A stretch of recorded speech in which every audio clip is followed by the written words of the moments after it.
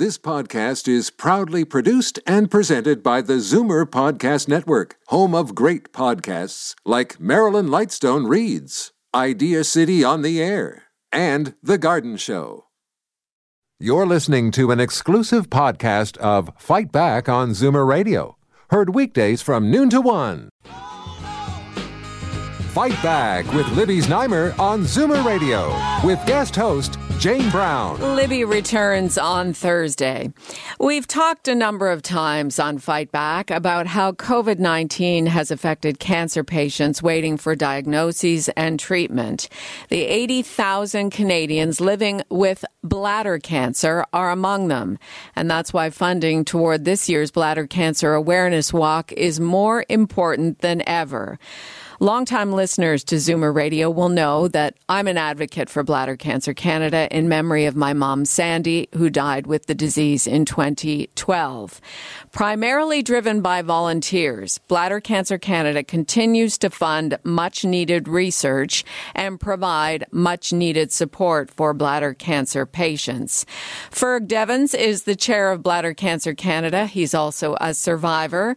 And Dr. Alex Lada is director of uro-oncology at Mount Sinai Hospital, a professor at the University of Toronto, and a member of Bladder Cancer Canada's Medical Research Board. Welcome to you both. Thank you, Jane. Great to be here. Good afternoon. Ferg, I'll begin with you. Walks are taking part individually and in small teams in neighborhoods across the country, all during the month of September. Your walk was yesterday, so how did it go? Well, I'm up in Kenora on beautiful Lake of the Woods, and my wife and I started out early in the morning, and we visited with neighbors on our island as we walked along and had about half a dozen people from their family pod join us, and we raised up to Blueberry Hill here on Coney Island and had a wonderful day. I'm currently sitting at just over $30,000 raised, so I can't say enough thanks to family and friends and the former colleagues of mine across the country that have joined in to support me in this year's virtual walk. And we're calling it this year Walk Where You Are, Jane. So that's why I was walking here in Kenora. And for the sixth year in a row, I will have a team as well. And the same idea. My teammates will be walking in their own individual neighborhoods for the greater good and to keep in mind the public health restrictions around COVID-19. Ferg, for those who haven't heard you on with me in the past, you are a survivor. How long have you been a survivor, first of all? What number are you at now? So I was diagnosed back in early 2014. I had my surgery.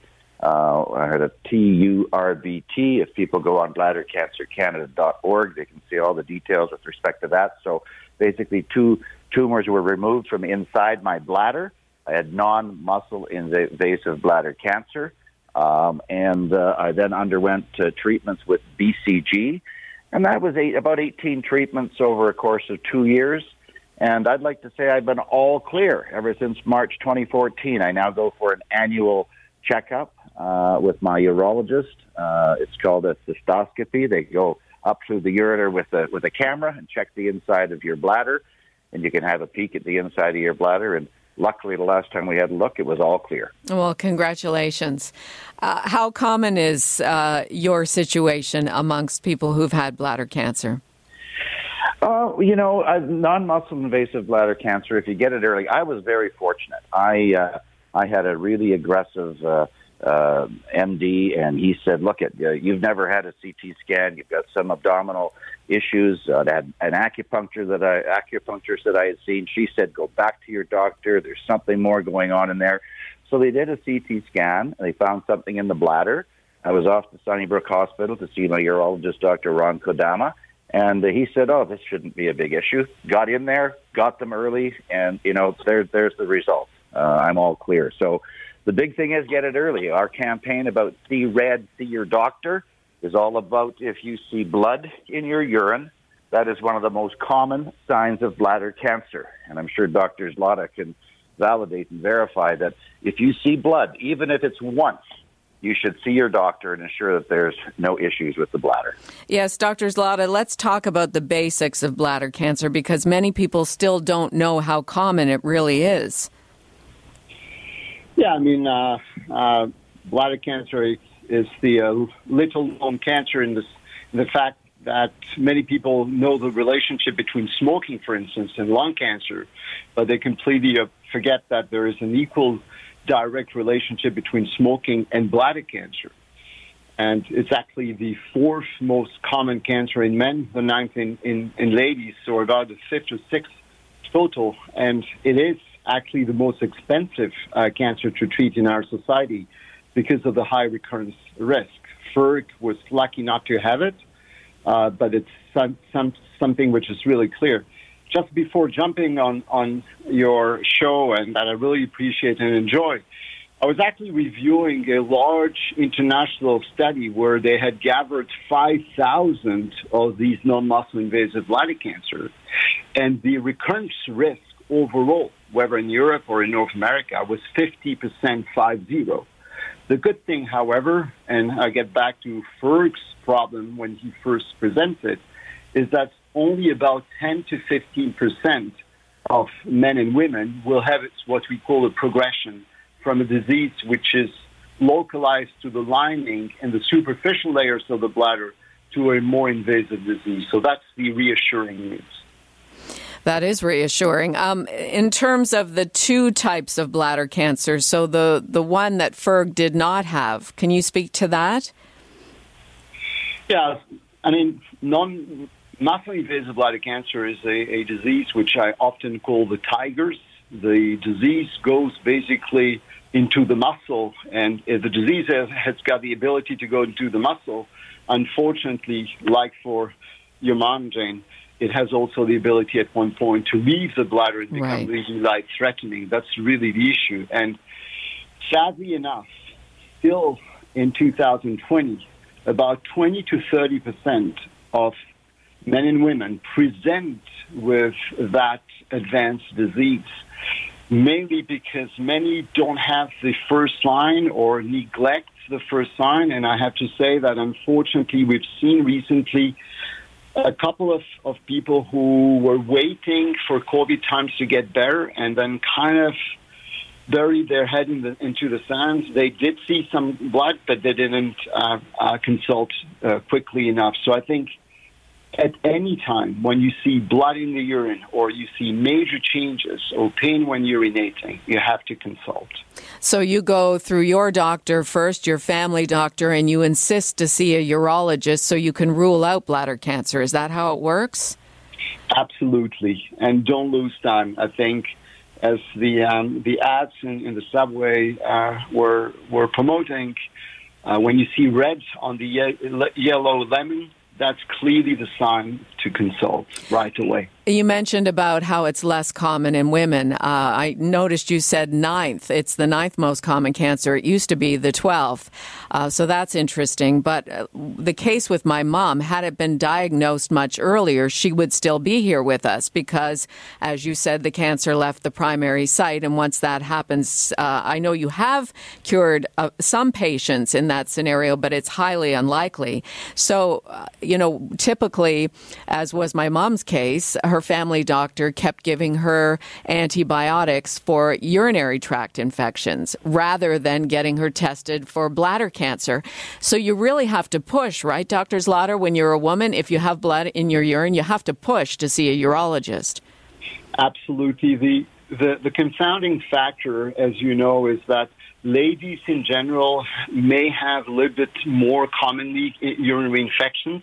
And I think, again, a urinary infection is not equaling bladder cancer.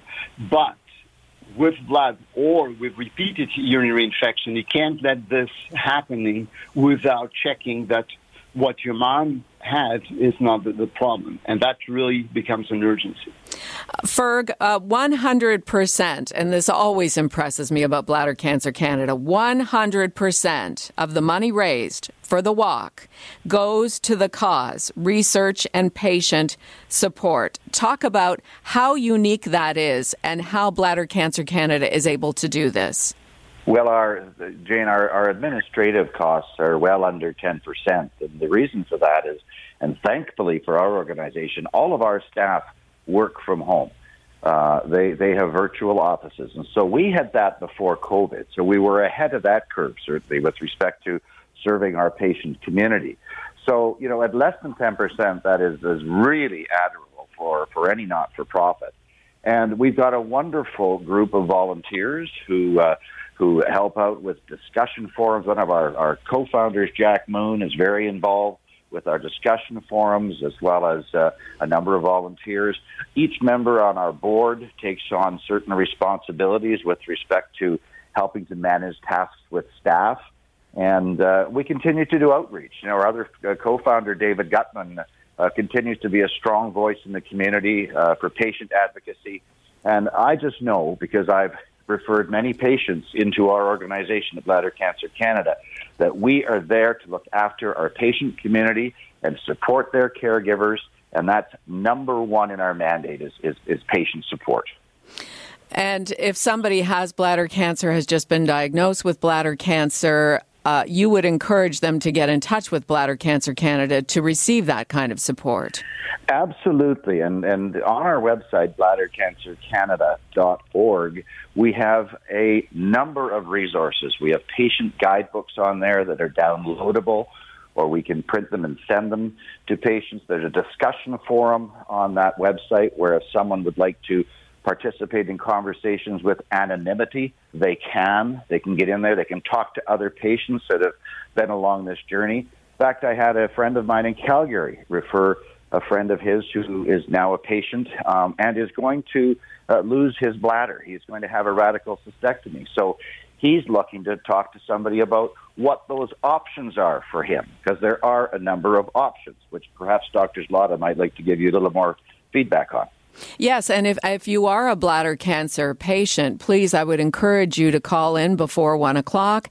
If you have any questions for Dr. Zlata or for Ferg Devens, both are experts in their areas with regards to bladder cancer. In fact, Dr. Zlata is a world-renowned uro-oncologist, so it's pretty special to have him here with us today. And that's why I would encourage you to call. If you do have bladder cancer or a loved one with bladder cancer, you may have some questions that you don't want to wait to ask till the next time you see your specialist. 416-360-0740, toll free, 1-866-740-4740. Again, the numbers, 416-360-0740, toll free, 1-866-740-4740. Dr. Zlata, just piggybacking there on what Ferg was talking about, people can live very well without their bladders, right? And that removes the cancer. If the cancer hasn't spread, they can live a normal life with some adjustments.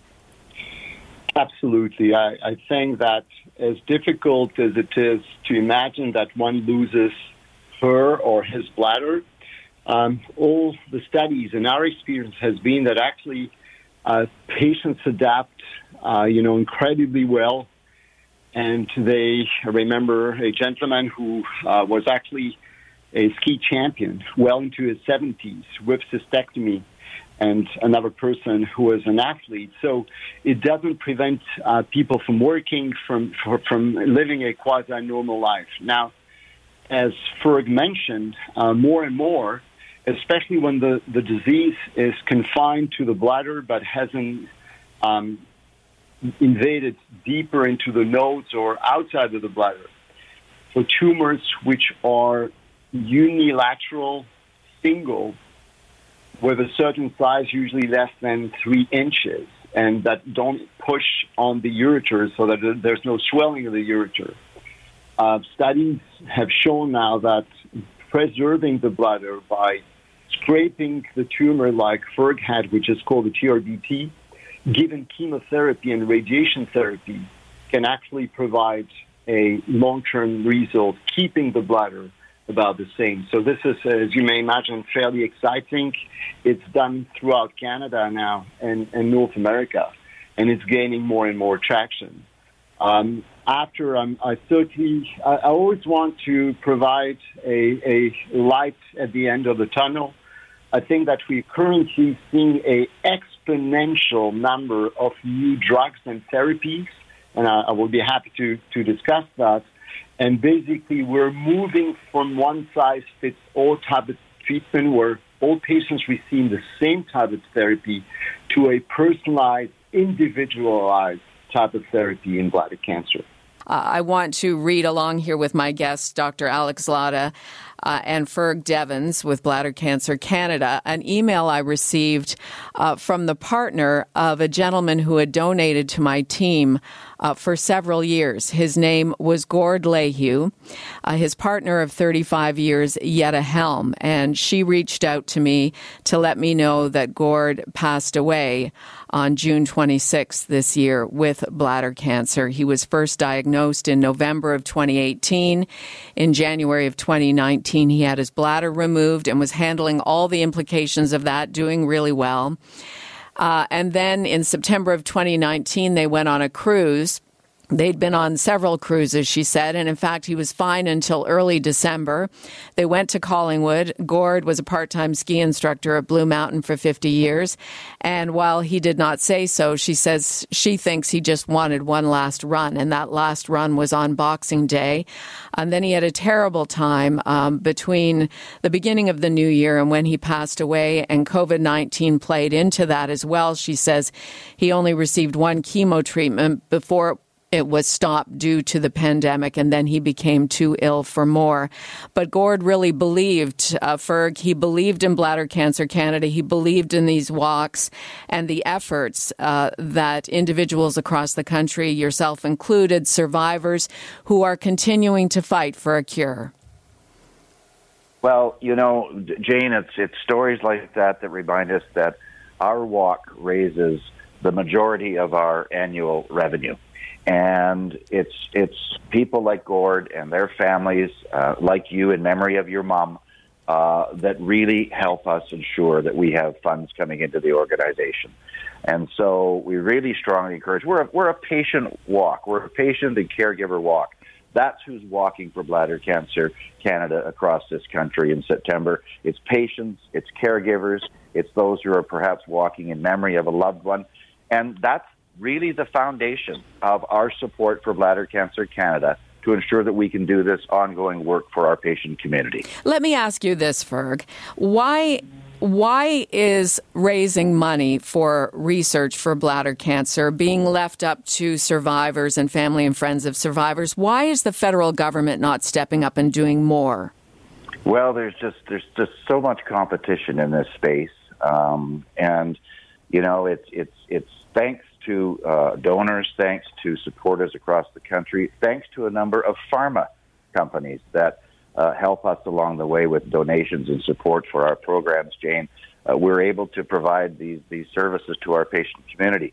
Love to think that we could have governments stepping up and pouring dollars in. And when you hear Dr. Zlata talk about new research and new immunotherapy and new opportunity for treatment that's on the horizon, you just think, man, if we could just have, a significant amount of support, we may actually be able to fund these researchers. A lot of them who are world-leading researchers right here in Canada find that cure, find that treatment, find that difference for patients. Right. I want to go to Alan in Toronto. Alan has a question for Dr. Zlata. Go ahead. Yes, good afternoon.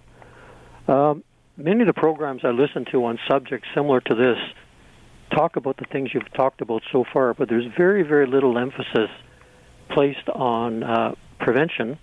I've read many epidemiological reports that show that certain people in the world who follow certain diets have very, very low rates of bladder cancer and many other cancers as well. And also the issue of chlorinated drinking water is pervasive in many of these reports that I've read. So I would like the doctor to comment on two things under the prevention aspect of this, which are dietary factors and also pertaining to chlorine and get bladder cancer in tap water. Okay. Thank you. Alan, let's go to Dr. Zlata about prevention of bladder cancer. I think, of course, it's a more than a valid question. The major problem with prevention is that in order to prove something beyond doubt, you most of the time need what we call randomized studies. and that the evidence which is brought by studies that you refer to, which is certainly of interest, and which suggests that some type of waters, or actually drinking more water, would decrease by diluting and increasing the dwell time with some of the toxic agents, is of importance.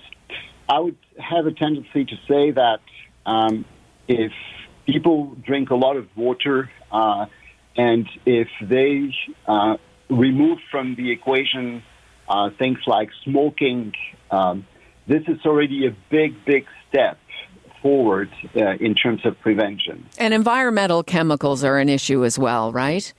Absolutely. And so people who have been exposed to dyes, people who are being exposed to fumes or to some industries, for sure. And I think there's a big effort to be done in those industries to protect people working there. Absolutely. Time is flying, as it always does with both of you gentlemen. I want to get to as many callers as I can. Donna in Newmarket, what would you like to add? Yeah, I'd like to tell you that my father had bladder cancer for 35 years. He died at the age of 100, and each time he went, he just got it burned off and came home, and he was fine until it finally went up the tubes, and the doctor said it is too small an area to even touch it, and he wanted to operate on him, and my dad says, no. So he died a very painful death. But his was environmental. He sat in a room full of 8 smokers with no doors or window outlets. Yes. That's how he got his. Well, thank you for sharing your story, Donna. That's pretty remarkable, Dr. Zlata. Yeah, and it also highlights that what I was saying, that it's not one size fits all. What we can often do is when people are followed and monitored, like Ferg or the dad of this lady, we can indeed, whenever there's a tiny small recurrence and we know that the tumor initially looked and was a pussycat, you actually can simply burn it. And this avoids additional treatment and additional surgeries. And so that's something reasonably common, yes. Let's go to Peter in Brampton. Peter, just a minute left here. If you could tell us quickly your story. Oh, hi. I'm 78 years old. I'm a 10-year survivor of bladder cancer. Congratulations. Thank you. I had a new bladder made out of my intestines by a very special surgeon, which, of course, I think has contributed to my longevity. The only thing is I'm now finding I'm losing weight. Could it be related to that in any way, that I'm not ingesting the food properly? Okay, Dr. Zlata? Yeah, I mean, so you had what's called a neobladder, which indeed is a surgery which is performed by several oncologists in Canada. Right. There are several, and indeed, it kind of replaces the bladder, although it's not exactly the bladder, because I'm sure you have, unfortunately, to wake up at night, so you don't distend your bladder. But this bladder is also made of bowel, small bowel. And sometimes what can happen is that by removing a certain length of bowel, the absorption of some elements can be compromised. So most of the time, what we recommend when there's a weight loss is to get back to your urologist or your physician, do a blood work, and make sure that there are not some deficiencies, especially, or some workup, which certainly would be reasonable in your case. But it's really great to hear that you're doing so well, and you're the testimony that, people live and live well despite having had their bladder removed. Thank you, Peter. Thanks for calling in. Thank you very much. Thank you. Bye-bye. Ferg, I'll give the last word to you. Encourage our listeners that it is worthwhile taking some of their charitable dollars and sending them along to Bladder Cancer Canada. Count on us to support our patients, to raise awareness and to fund research. And you can do that by this Bladder Cancer Awareness Walk Month at bccwalk.ca. That's bccwalk.ca. Jane, thank you and the Zoomer team for helping us fight back bladder cancer. Oh, it's my pleasure, and really I thank Zoomer Media for allowing me the opportunity to do this every year. Thank you both. We could have gone another half hour, maybe an hour, but time is always limited. So I appreciate you taking it on Labor Day. Thanks so much, Jane. Ferg Devens. Thank you, Doctor. Thank you, yes, both of you. Ferg Devens, Chair of Bladder Cancer Canada. He's also a survivor. And Dr. Alex Zlata, Director of Uro-Oncology at Mount Sinai Hospital. professor at the University of Toronto and a member of Bladder Cancer Canada's Medical Research Board. And I would be honored if you would put your money towards my team this year as well. There's a link at zoomerradio.ca. Have a wonderful rest of your Labor Day, and I will check back in with you on the news at 5:30 tomorrow morning. You're listening to an exclusive podcast of Fight Back on Zoomer Radio. Heard weekdays from noon to 1. You're listening to an exclusive podcast of Fight Back on Zoomer Radio. Heard weekdays from noon to 1. You're listening to an exclusive podcast of Fight Back on Zoomer Radio. Heard weekdays from noon to 1. This podcast is proudly produced and presented by the Zoomer Podcast Network, home of great podcasts like Marilyn Lightstone Reads, Idea City on the Air, and The Garden Show.